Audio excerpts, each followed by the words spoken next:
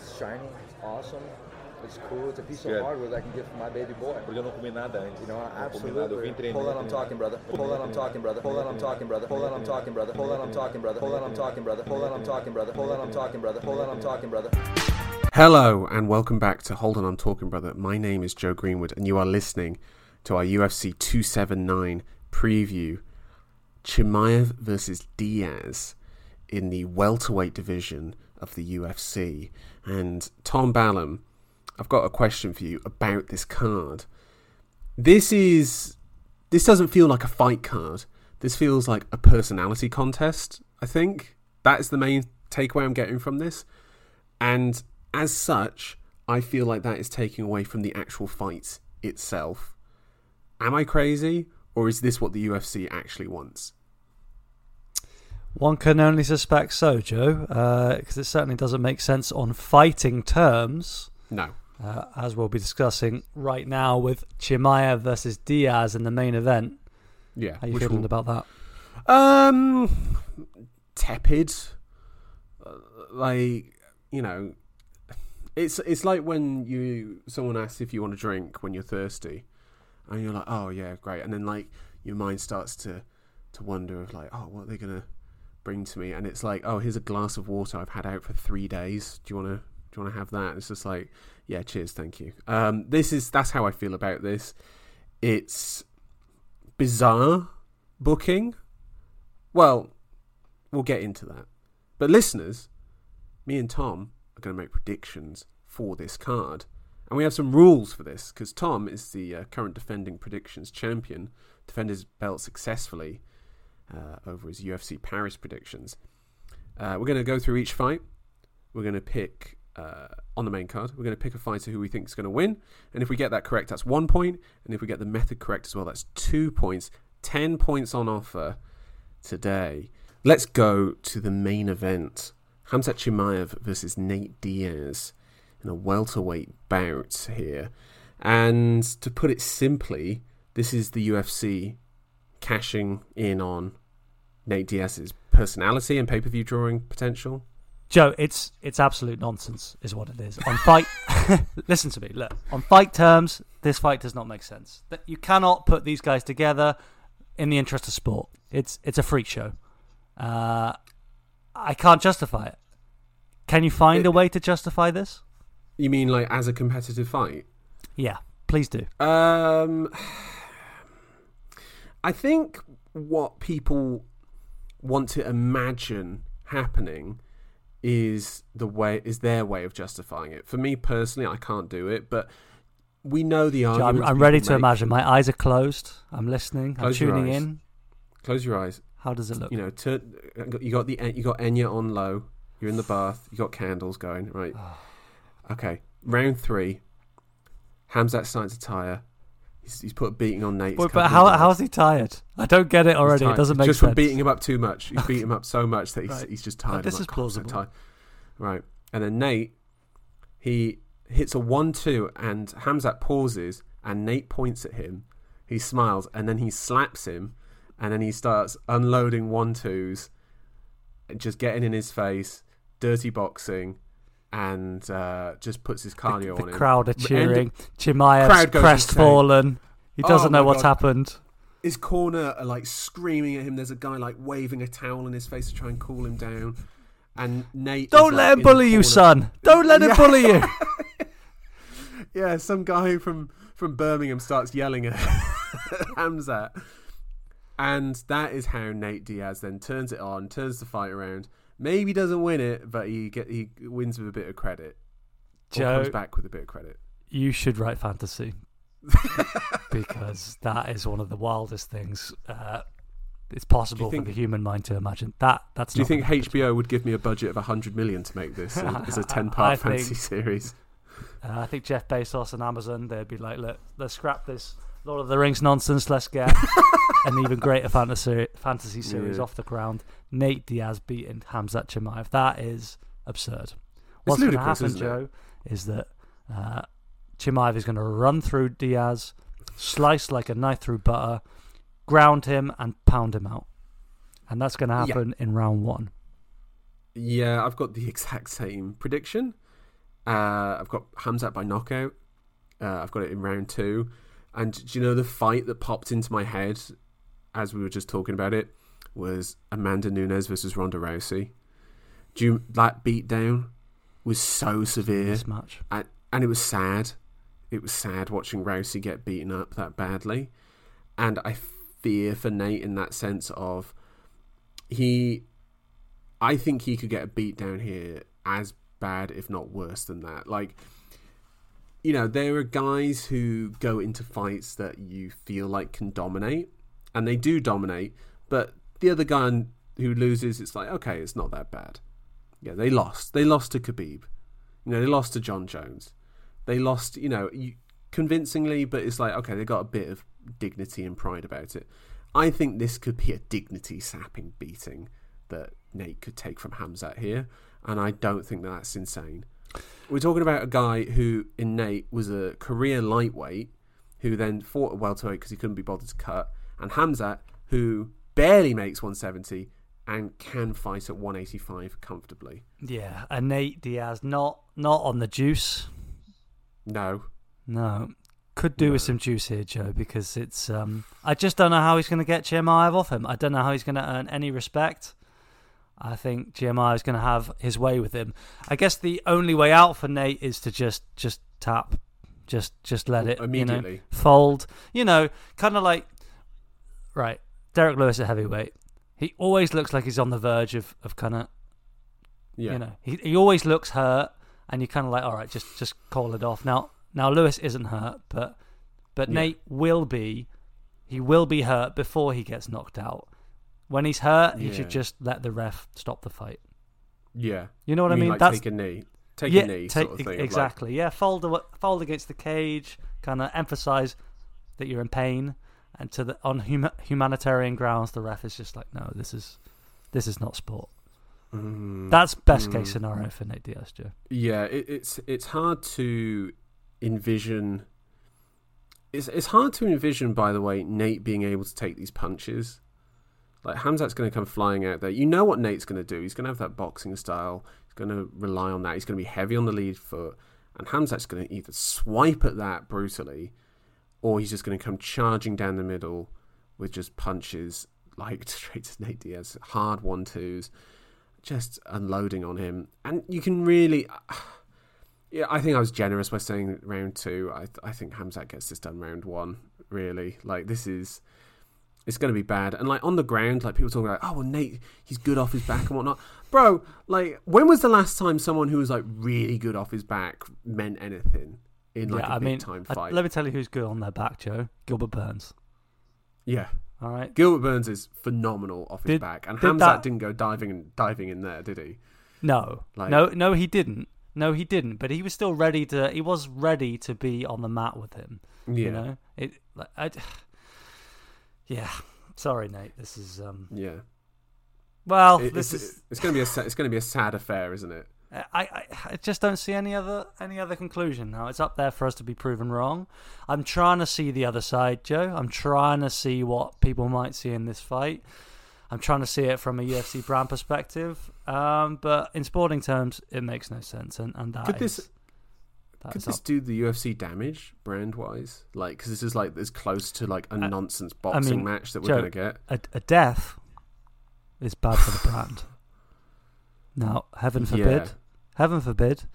But if Nate if he's really going to be in there with Khamzat Chimaev and he's not going to quit and he's not going to get knocked out, you know, if you're going to make Khamzat TKO you, God, I don't think.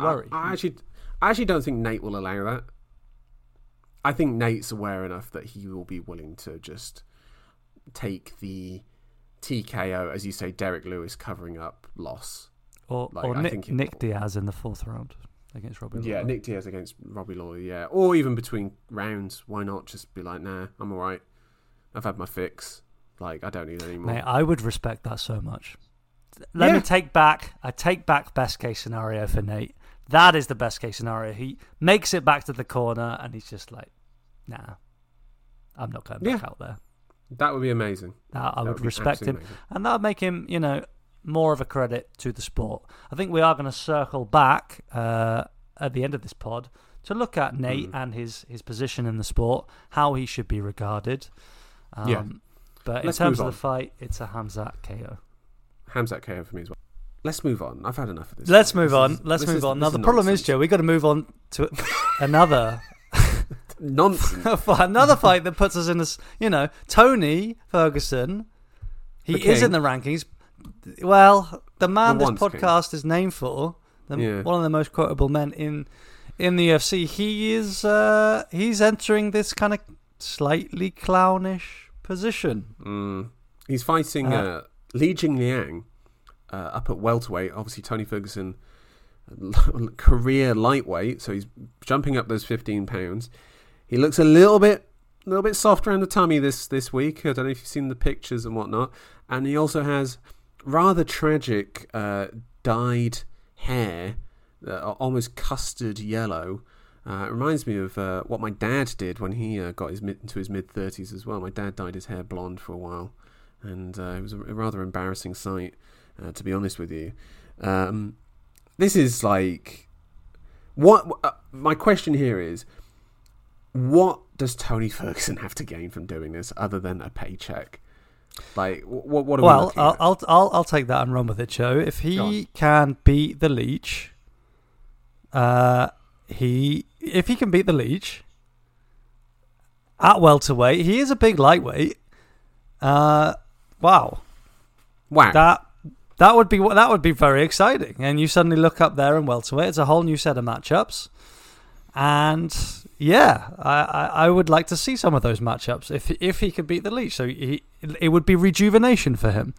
Is there the theory then that he's moved up a division because maybe that weight cut became too hard and it's compromised his chin with the beatdowns, and so moving up to welterweight might be a bit easier for him? But then also, bro, the Leech is a brutal finisher. Like he's got a crazy amount of knockouts. Talk about that, Joe.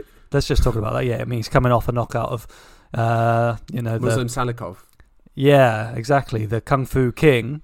Much hype for his own striking and wheel kicks, but Leech put him away in 2 rounds. Before that, the last win was Ponzinibbio, one of the big bangers at welterweight.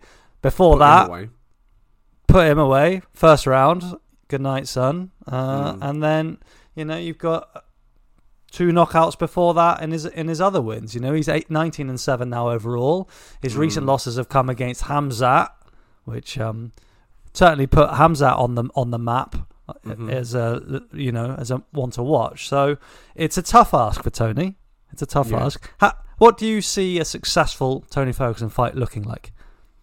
I don't know, man. Like, I honestly, I was thinking... Well, Joe... Like, okay, Tony Ferguson, basically, he has to maybe draw the Leech into him so that then he can maybe get a takedown from there. He has to then... I don't know if that's possible. The Leech has got really good takedown defense if you're not Khamzat Chimaev. And then he also has to sort of maybe circle away from the sort of power punches as well, and get his sort of combinations in maybe going backwards. The thing is, Tony Ferguson's never been a backwards fighter. He's always been walking forward, trying to put pressure on people, getting them backed up against the cage. And it's like, if you're just walking in towards the Leech, that's not a good idea here. Joe, I agree with parts of what you're saying there, but it did come out this week that Tony actually went into the Chandler fight with the idea to land an inside trip and put Chandler on his back and sub him early. That's what they wanted to achieve in the camp.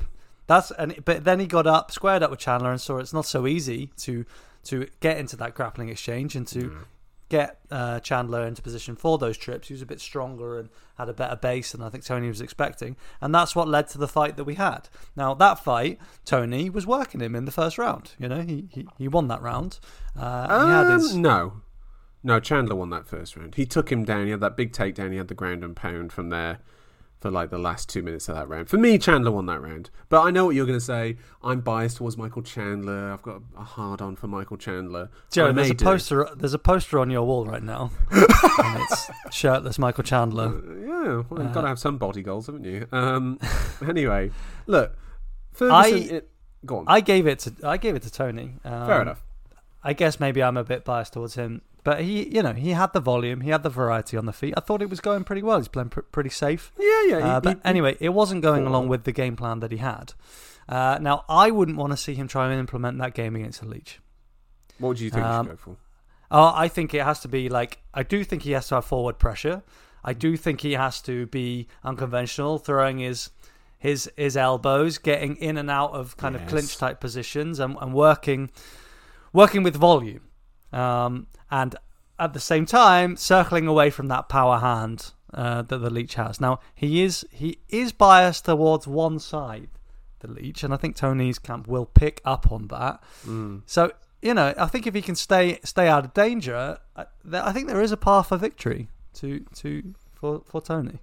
Yeah, I mean, of course there's a path. It's whether he can physically do that. He's now training at Jackson Wink, so he's at an actual proper camp now that will be game planning properly, rather than why don't you just throw an Imanari roll? God, infamous. Infamous. A moment that will live in infamy.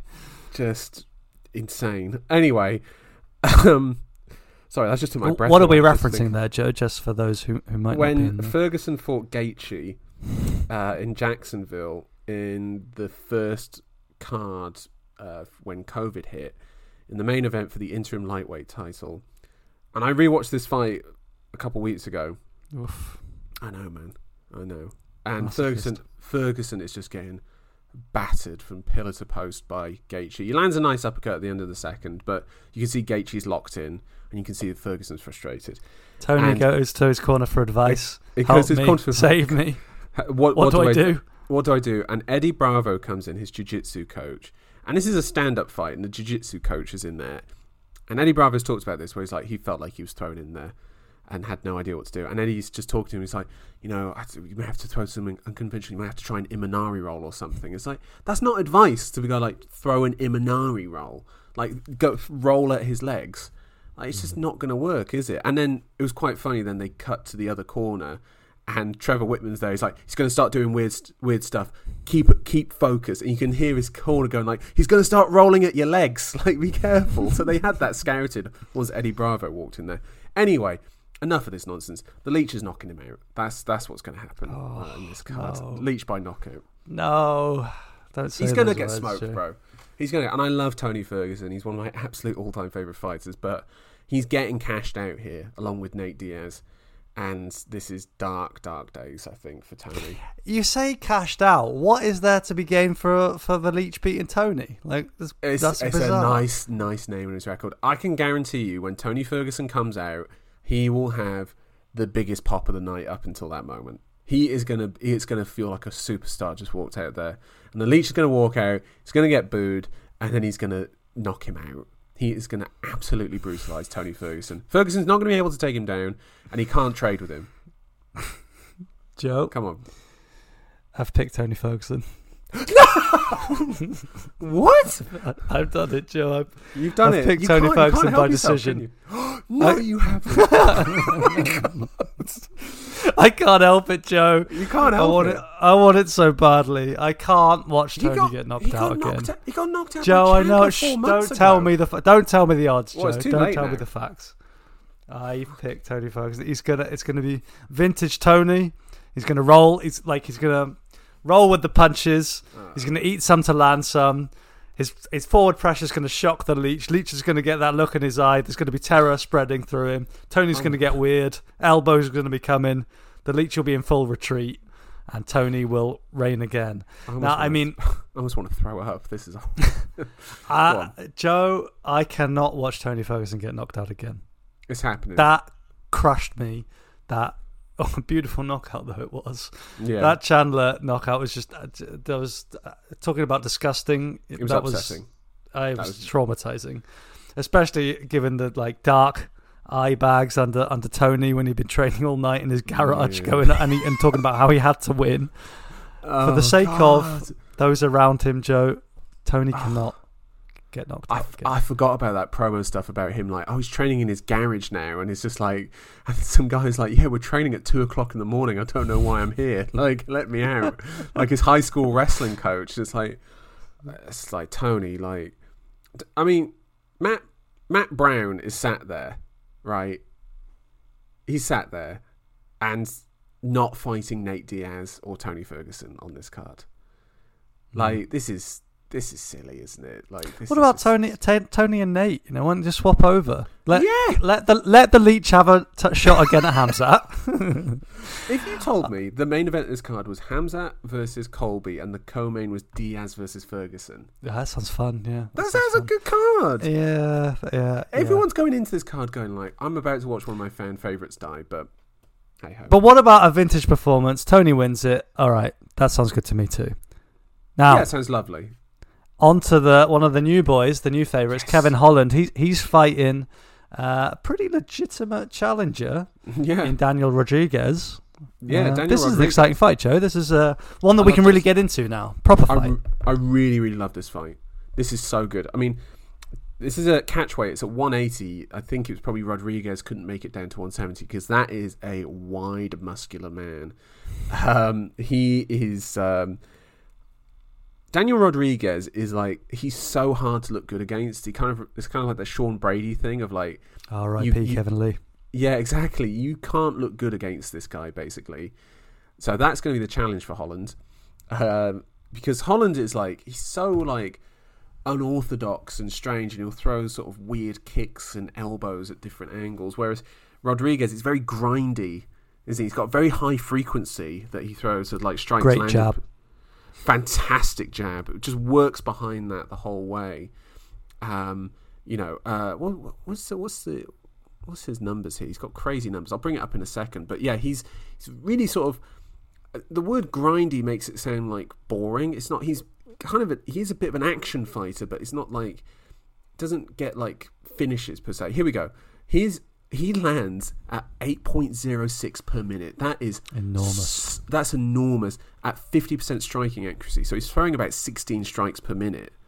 That's so much. He absorbs, though, 5.38 because obviously he puts himself in that position to get hit on by landing so much. But he is so difficult to beat. But Lee is going to have quite the reach advantage. Joe. Oh, sorry. Kevin Lee, he's gone, Joe. Kevin Let Holland, it go, sorry. man. He was dispatched by Daniel Rodriguez, put away, and cut from the UFC immediately. He was. That was quite shocking, and it also really established actually Daniel Rodriguez. He's a name, you know. He's good. He's 6 in his last 7, just dropping the one decision to Nicholas Dalby.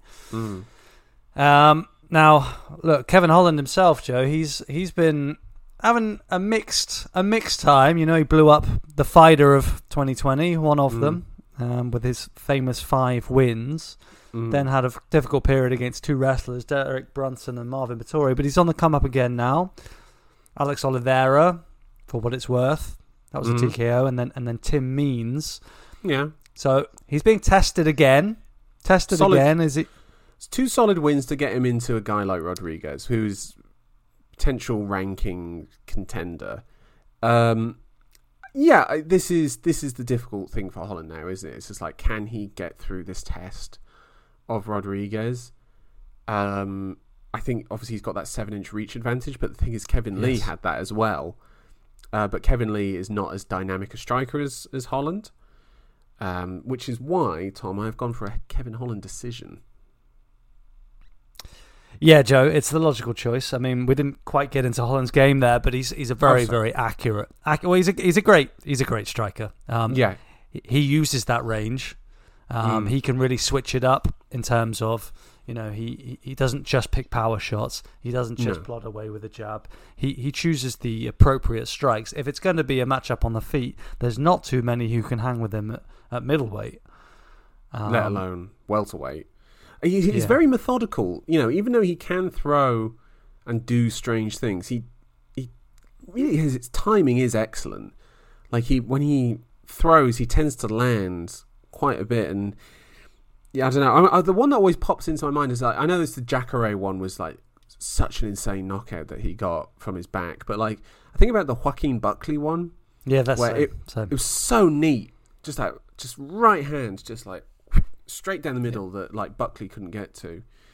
And yeah, that's why that I'm kind of leaning this way. If Rodriguez mixes in some wrestling and sort of clinch work and presses Holland up against the fence and maybe tries to work on him from there, and yeah, I mean, maybe you could see Rodriguez starting to take rounds from him, but Holland has such dynamic striking and also knockout ability, which is pretty rare at welterweight, I feel like. Yeah, you can't trade with Kevin Holland. And I think he will have to show some versatility because I think Daniel Rodriguez, he will be ready to mix that game in. So a really good fight. One of the winner of this fight, he enters the rankings for me. Yeah. Kevin Holland by decision. Yeah, even though it is a catchweight fight, this is a welterweight fight. Actually, can I just talk about this? Is this the only good fight on this card? Now that I'm thinking about it, like this is. Well, let's get to the next one then.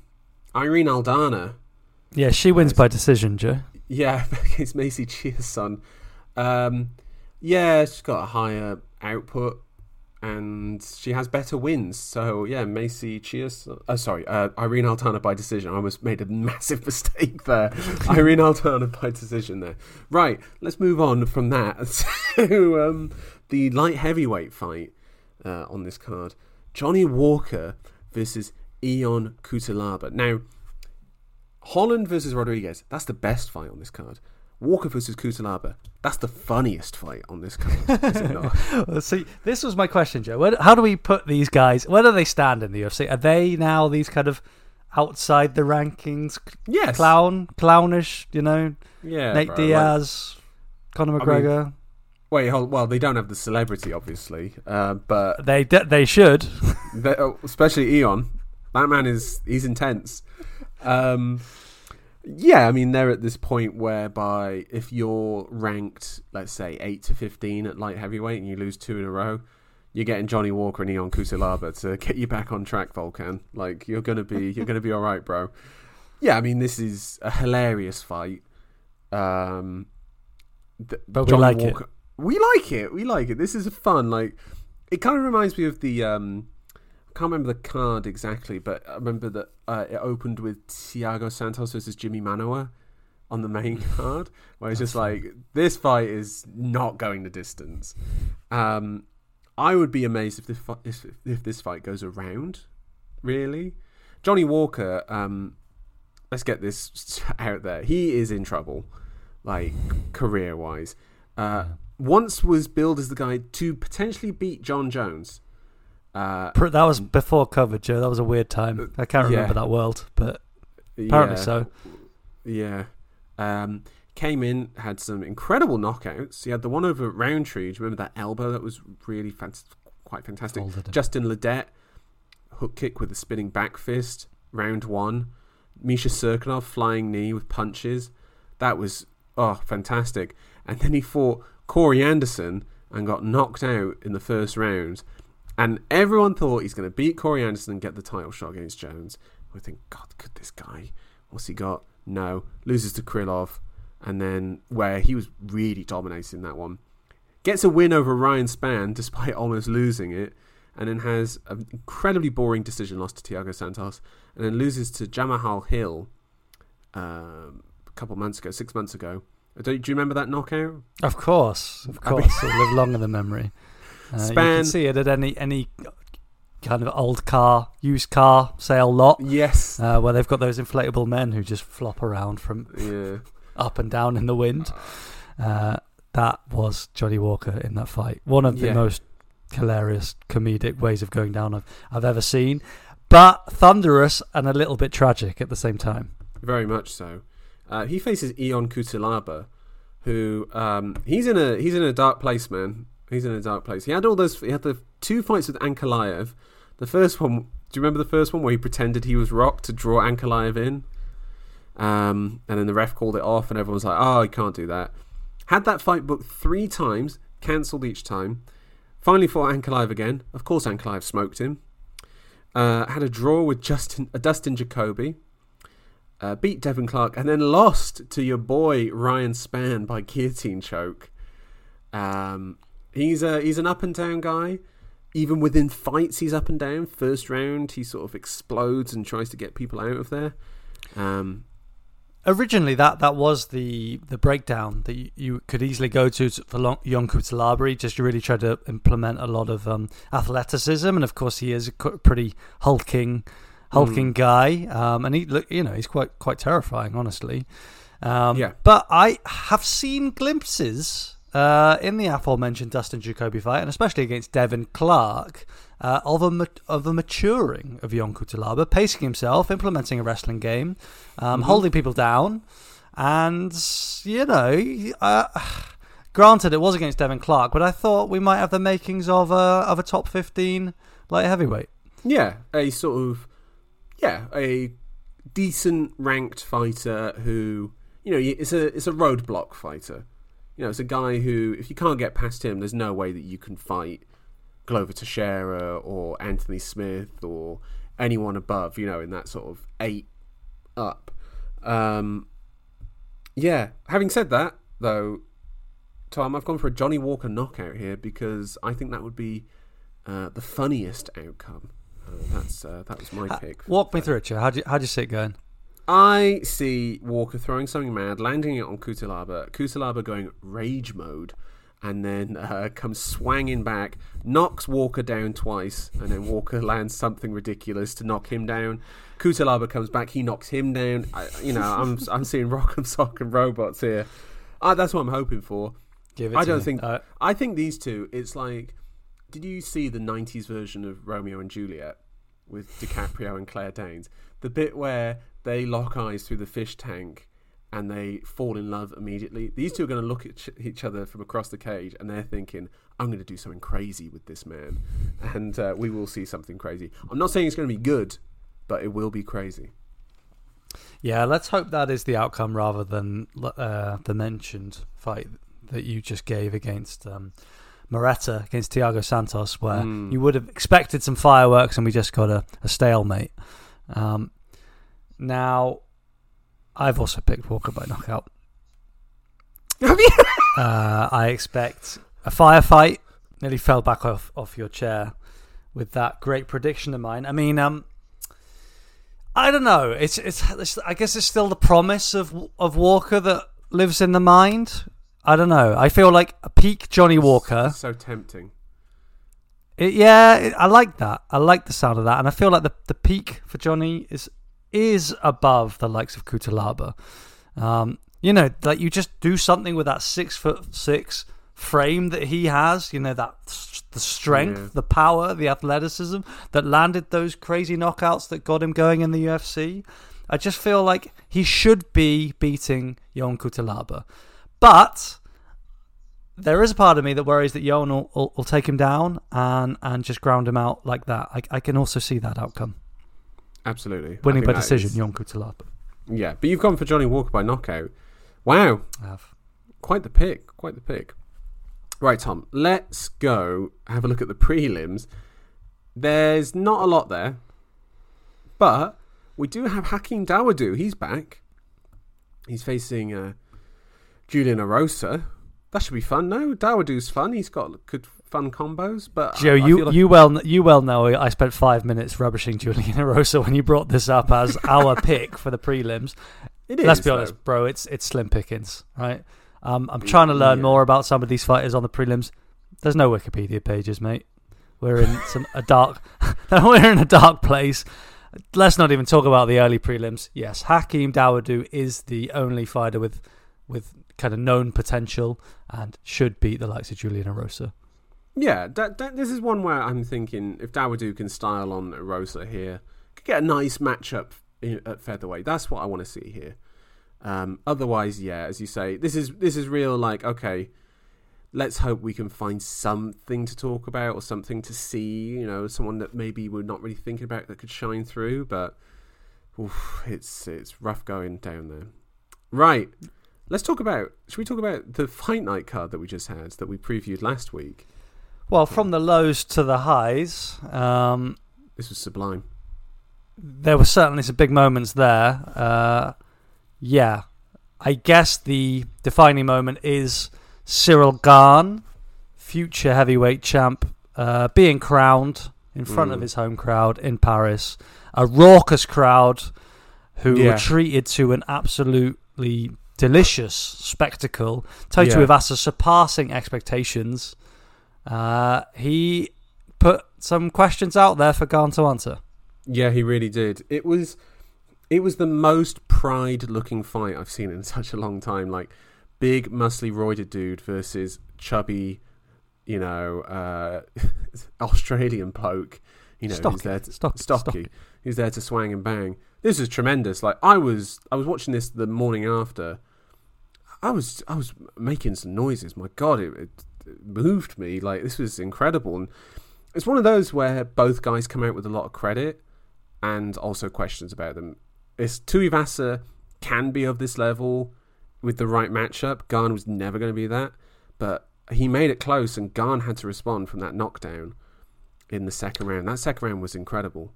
Well, in the spirit of Nate Diaz and taking fights, I want to credit Tuivasa for stepping in there in Paris as, for me, a overwhelming underdog, about as big as they come for me in this type of matchup, even though it was, I think, second versus first in the rankings. So, huge credit to Ty. He did ask those questions. He did a great job in cutting off the cage and kind of manoeuvring Garn into that right hand. Yeah. Made it a good fight. Didn't lose his head. No. The finish, though, from Garn was tremendous, though. He really poured it on Tuivasa in the end. Well, Joe, look, mate. He had raked the gut of Tuivasa with those vicious kicks for so long that Tuivasa, he couldn't take it anymore. His hands dropped totally to the point where he got clapped in the face, and he still didn't take his hands away from his stomach because he didn't want any more of that smoke. Yeah. And that left the opening for Garn to get the finish. I think the key was the kicks to the midriff. Yeah. Would you not say? Yeah. Absolutely. And I actually think now Cyril Garn's next fight should be a title fight. Interim or not. Like, I think that is the thing to do. I wanted Francis Ngannou versus Tai Tuivasa. There are so many matchups I still want for Francis, Joe, and I just worried Garn. He's so good. He's so goddamn good, and he's still going to be good. Let's just chill out a little bit. Francis beat him. Garn can go and win another fight. Come on, he's lost Blades? See, now you're asking a question. Yeah. That you're asking a proper question. Blades is right there for me. He can't do anything about the fact that Aspinall was injured in their fight. If Garn beats Blades, I cannot protest anymore. All right? Yeah. And now, Ngannou, he beat Blades. He beat him twice, Joe. So, Garn, you go and prove that, and I won't be able to argue with it. There's better fights for Ngannou right now. You're not telling me, though, that like if they booked Jones versus Garn in January, once Francis has left, which, by the way, I don't think Francis is going to leave the UFC. I really don't think. You don't think so? Happen. I don't think he's going to leave. I think, he could make crazy money from a Tyson Fury fight. But like, is he going to go in there with Deontay Wilder or Andy Ruiz, or is he just going to go in there and box people that are like well below his level? If he's going to do that, that's fine. You can cash those easy checks, and just knocking out fools. But like, if he's going to be a proper fighter and a proper competitor, I think he should just stay in the UFC. I think they should pay him properly.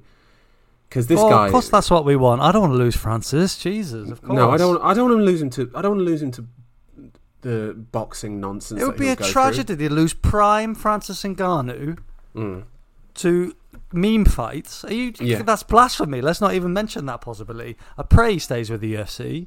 Now, you mentioned Jones versus Garn. Yes. Yes is my answer. That sounds great. Stipe Ngannou versus Jones. Stipe versus Garn. A little bit less hype there. Oh, come on. Jones versus Stipe. Garn versus Blades, and Ngannou versus. Who's that guy that knocked out Derek Lewis the other month? Rachmanov. Yeah. Rachmanov or Pavlovich? No, Pavlovich. Rachmanov lost to Tybura last month, a couple of weeks ago. Yeah. Not the same thing. All right, can we talk about something else that is sublime? Robert Whittaker just continues to deliver. This man, there's nothing like Bobby Knuckles, is there? Like, we absolutely love this guy, and his performance was sublime, is the word for it, and it was a complete schooling of a very good fighter in Marvin Vettori. Yeah, well, perhaps to help you break that one down, Joe. I mean, the first round, it was the only questionable round. It was pretty close. And then Robert made some adjustments going to the second and the third. What was so good about his performance in those rounds? Well, it was the boxing that came in there. He hit a sweet takedown as well. I think it was in the second round where he just caught... And the third.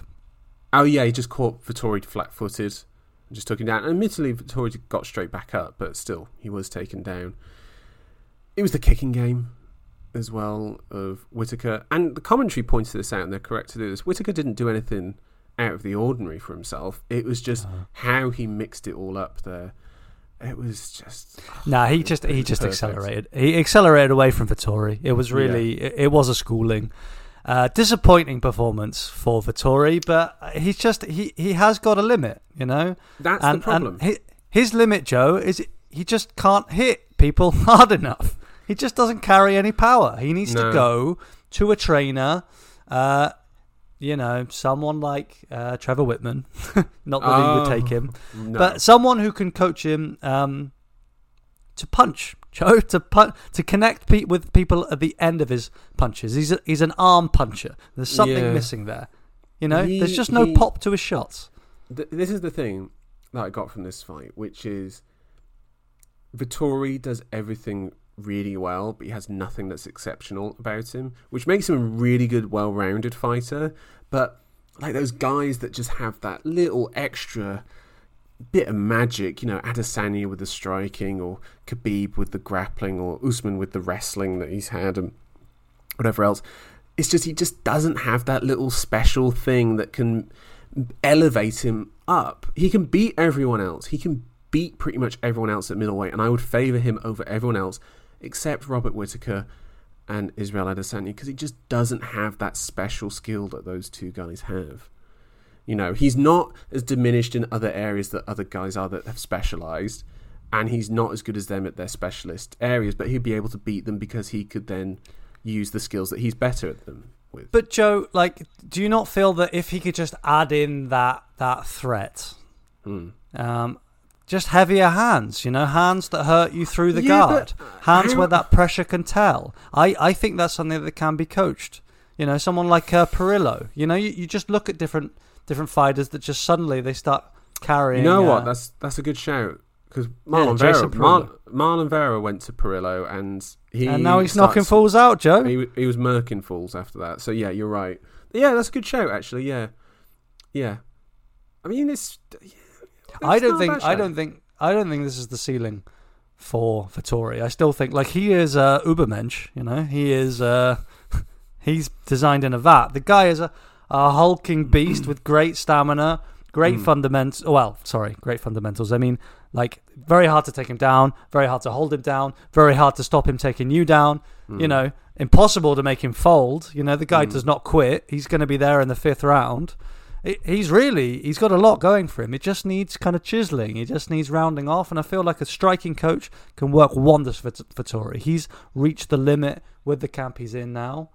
And if he can just imagine if he had some pop on those shots. Just imagine if he was hurting people. Yeah. It'd be a terrifying prospect. He could go very far. He could go very, very far. Now, let's talk about this fight. Nasruddin Imavov defeats Joaquin Buckley by unanimous decision. On the judges' scorecards, yeah. 29-28, not in our hearts though. 29-28 on 2. And some fool gave it 30-27, which is, bananas. Insane. Yeah. Terrible. There was some really bad judging on this card. Someone, to be honest, actually, I kind of feel like giving a round to Vettori it's a bit generous, if I'm being completely honest. The first round was close. It was close. There's no outrage. The second round and third round were just absolute clinics by Whittaker, but yeah.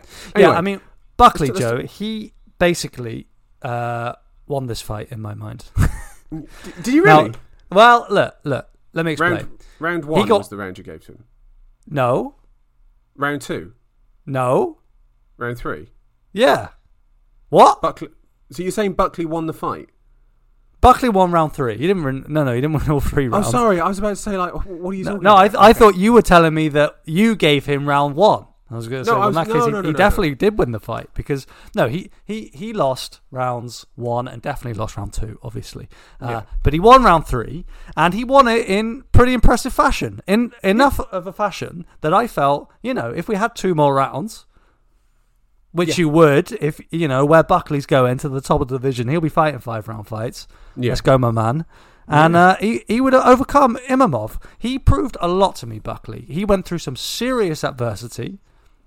He got kind of worked in that second round. He got mounted. He got pounded. He got big brothered. And then he came out swanging, bro. And he was hurting Imamov. Imamov was folding. He looked tired as well in that round. Imamov. He looked. He's trying to fight Joaquin, Joe. He was struggling. He was massively struggling. Bro, in that the fight. raw energy of that man, Joaquin Buckley. Honestly, I thought the fight was a credit to him. We talk about, again in the Nate Diaz style, like losses. How much do they matter? This fight, it doesn't matter that Joaquin lost. Get him in the rankings. Let's go. Yeah, I'd have him over Chris Curtis in the rankings. I'd have him over Darren Till in the rankings. I would. Darren Till versus Joaquin Buckley. Don't do that to me. Listen. I thought Buckley, he performed incredibly well. Even in the rounds he lost, he was doing the right things. The problem was that he had to come in from so far. Like he's tiny. He's just Imamov is massive compared to him. I know. But like he had to throw 7-8 shot combos to land 3 shots at the very end, which was the problem. It worked in the third round because he had Imavov up against the fence. There was one combination where he landed where Imavov was flat against the cage, his back was flat, and Buckley crunched him with his right hand. You could see like Imavov's face like taking the full force of it, and you could see him like almost like crumble. And credit to him for taking it, but Buckley was tremendous in this. And actually, it was one of those where I watched Imavov and I'm like, I do not fancy him against some of these guys up the division. Like, against like a Strickland, a Cannonier, I do not fancy him there.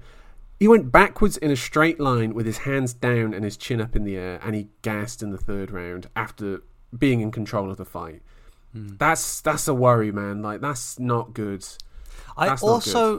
Yes, I definitely hear what you're saying there, Joe, but I guess I feel like... how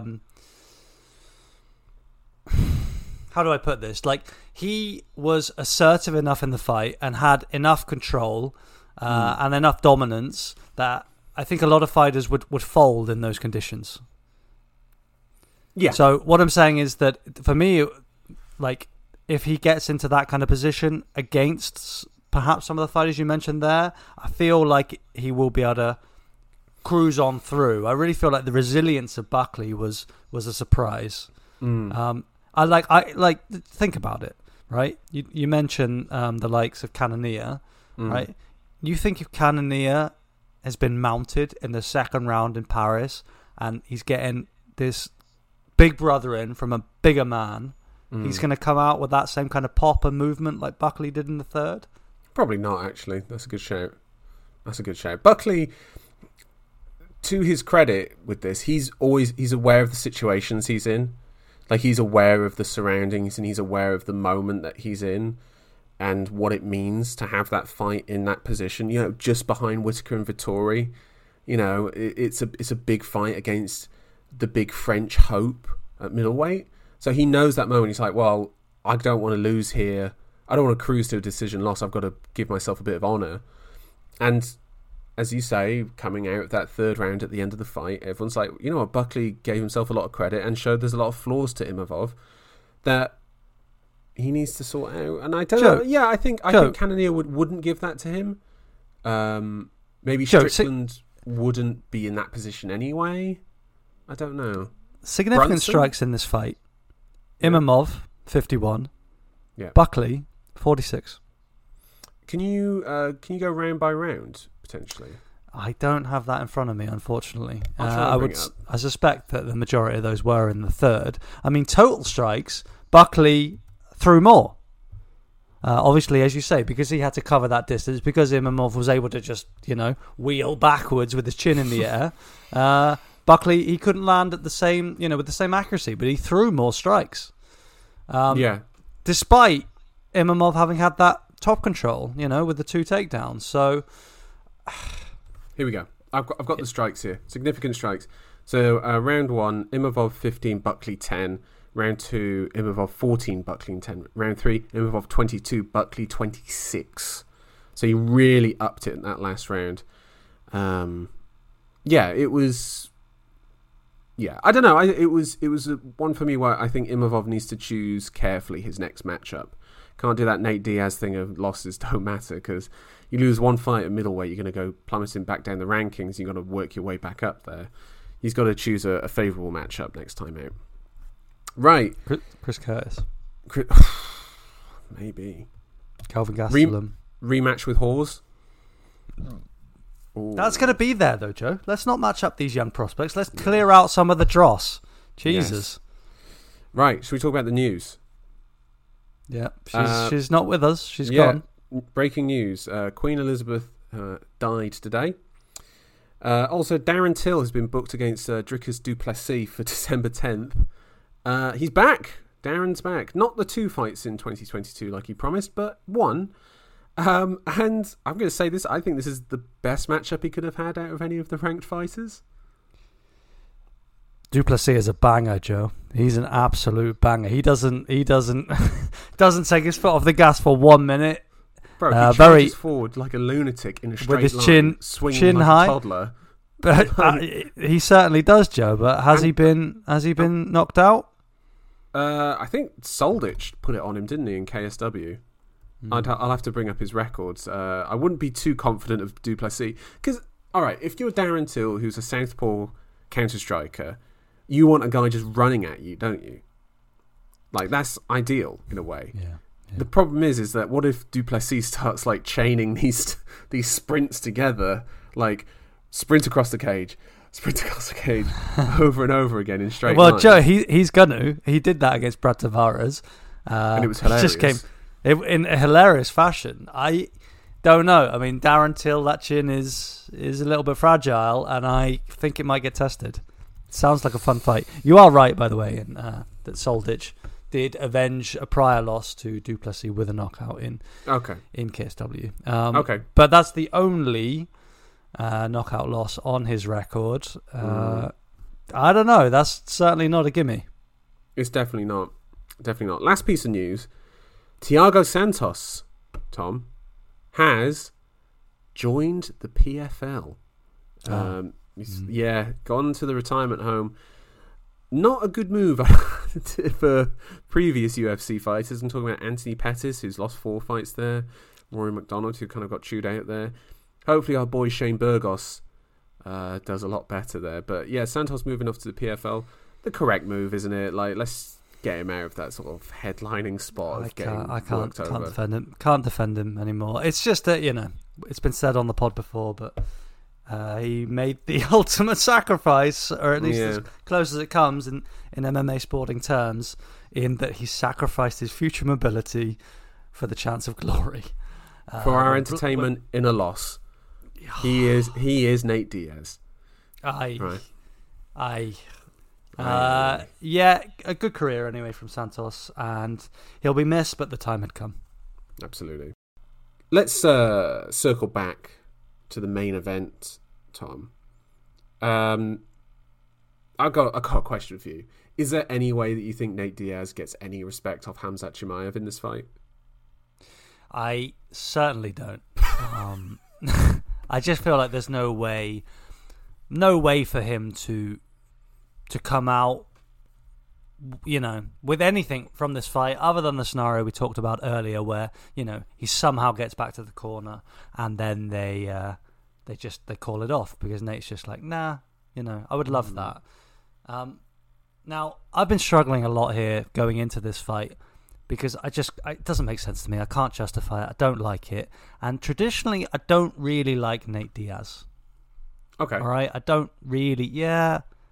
I know that might alienate some people out there, but He's just never really been at the cut and thrust of the division for me. You've always been a guy, I think, who values the rankings in a way. Or the sport, Joe. Of the sport. The sport, yeah. You want the guys, basically the best. The best. You want the best getting separated from everyone else, and you want them to face each other. And what we have is Khamzat Chimaev, who is part of the best. He's in that category, I should say, of the welterweight division, with Kamaru Usman, Leon Edwards, Colby Covington, Khamzat Chimaev. That's your four at welterweight. And I don't think there's any way in any universe, to be honest, that I see Nate Diaz winning a fight against any of those four. Like, realistically, I mean, Colby Covington versus Nate Diaz would be a bloodbath. It would be an embarrassment to the sport, much like this. You know, Nate's personality, I think, is what drives his popularity rather than his fight style. You know, it's the weed smoking, it's the I don't care attitude. You know, he's even said about this fight, he doesn't care if he loses, which then always takes me back to that classic pro wrestling thing of, like, you know, you cut a promo on a guy and you say, this guy's shit. And it's like, you beat him and it's like, all you've done is beaten shit. Like, you've not beaten anything of any value. And Nate Diaz is removing any value of this fight. I don't know if that's a middle finger to the UFC, but maybe that's appealing to people who say, I don't care if I lose. Great, this guy doesn't care if he loses. I'm going to spend my money to watch him. For me, that turns me off. I don't want to engage. Well, but at the same time, Joe, you know, whereas I've always cherished the sporting element, as you say, the best meeting the best. We have seen the best fighting the best. We've seen Adesanya just fight Jared Cannonier at middleweight. Not much of a spectacle. No. Won't remember that fight next year. No. Don't really want to watch Israel Adesanya fighting anyone other than his nemesis. Alex Pereira, yeah. Alex Pereira. So, you know, this is where Nate obviously has some grounds in that he is an entertaining fighter. You know, he has had those moments. Of course, Conor McGregor. You know, he goes out there to put on a show for the fans. Yeah. And how important is that? Putting on a show? Yeah. It matters to the UFC. But to you, Joe? Oh, to me? Yeah. I think it depends, really. I think it depends on the fighter, in a way, because I think Adesanya is a good barometer because we know how high his ceiling is, and all the fighters know how high his ceiling is. So now they've started to figure out a way to get around that. It means that they don't win the fights, but it also means they don't get knocked out and humped. And mounted. And humped, like Paulo Costa. Like, he put a warning out there for everybody. You trade with me, son, you're getting mounted. Yeah, you're getting mounted. And that's after the fight. Yeah, like... Now... Yeah, Paulo Costa, for all the reasons we love him, I also do hate him for that, in a way, because, like, he had to sacrifice himself. It's a warning. Yeah, it is a warning. Now, okay, let me ask you this, Joe. Wait, hold on. Bryan Barberena. Hold on, let me flip that to you. Does it matter to you? Well, this is what I'm getting onto now. I mean, Bryan Barberena, Robbie Lawler. Not the greatest sporting spectacle. Yeah. But it was a lot of fun. Yeah, sure, but in the same way, and, like... Well, you know, like, I will remember that fight. Big Macs are fun. Yeah. Yeah, okay. Now, no, of course I want to see the best fighting the best. But yes, entertainment does matter, okay? Like, I love Joaquin Buckley. I think that's become clear. He just lost his fight. You know, that doesn't mean I love him any less. Yeah. So I think there is credence to be given to Diaz in that he's ready to go and fight guys he can't beat. Like he's ready to take that risk. Yeah, but you know, he's not like... You've just referenced Bryan Barberena and Robbie Lawler. That's a prelim fight. I want my prelim fights to be fun, or I want them to be revealing. Hopefully it can be both. Yeah? My title fights, I want the bleeding edge of the sport to clash. And I don't think that's, unfair. That's not happening this weekend at all. No. I guess this kind of discussion is all part of this. It's just me trying to reconcile this love for Diaz and trying to see, like, maybe should I credit him more? Is he a man who could be in the Hall of Fame because he's had the moments, because he's been an entertainer, because he's been ready to fight anyone? Yeah. He's not been like protected, He's not taken steroids. No. Right? He's fought every guy he's fighting, or come on, let's be honest, the majority of guys he's fighting are juicing. They've got an unfair advantage, and they've all got polished records. They're avoiding bad matchups. They're taking the most sensible path in the fight. They're laying and praying, where necessary. Diaz, he's never done these things. He's had longevity. He's lived through different eras in the sport, and he's ultimately built a brand. He's been incredibly successful. I mean, he's someone that a lot of guys they would want to emulate, but nobody's really taking that path. Everybody's picking the easy options. I guess in looking at this, I guess I'm talking myself into a position where maybe I haven't respected Diaz enough. Is that wrong? Maybe, but then also shouldn't your taste be respected? Like me saying, and I'm similar to you, of like, I like Diaz. I like him in certain scenarios. Conor McGregor is ideal. They're perfect for each other. They work really well. Nate Diaz versus Jorge Masvidal, not so much. Nate Diaz versus Khamzat Chimaev and Leon Edwards, not so much. I don't need to see that. I don't need to see Nate get beaten up and then him landing a 1-2 and pointing and being like, look, I landed a 1-2 on you. That means I'm the champ, really. And it's like, Nate's got his logic that his fans buy into, but I'll say it's tedious.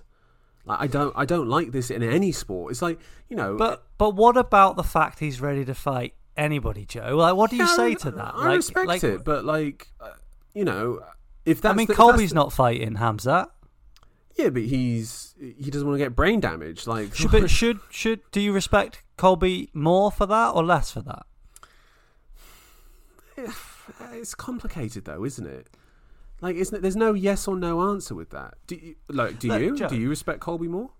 Well, I'll tell you who I do respect a huge amount. That's Jose Aldo. Yeah. All right. He just went and fought Merab Dvalishvili, who's been like running through people with a high intensity pressure wrestling style that was always going to be tough for Aldo.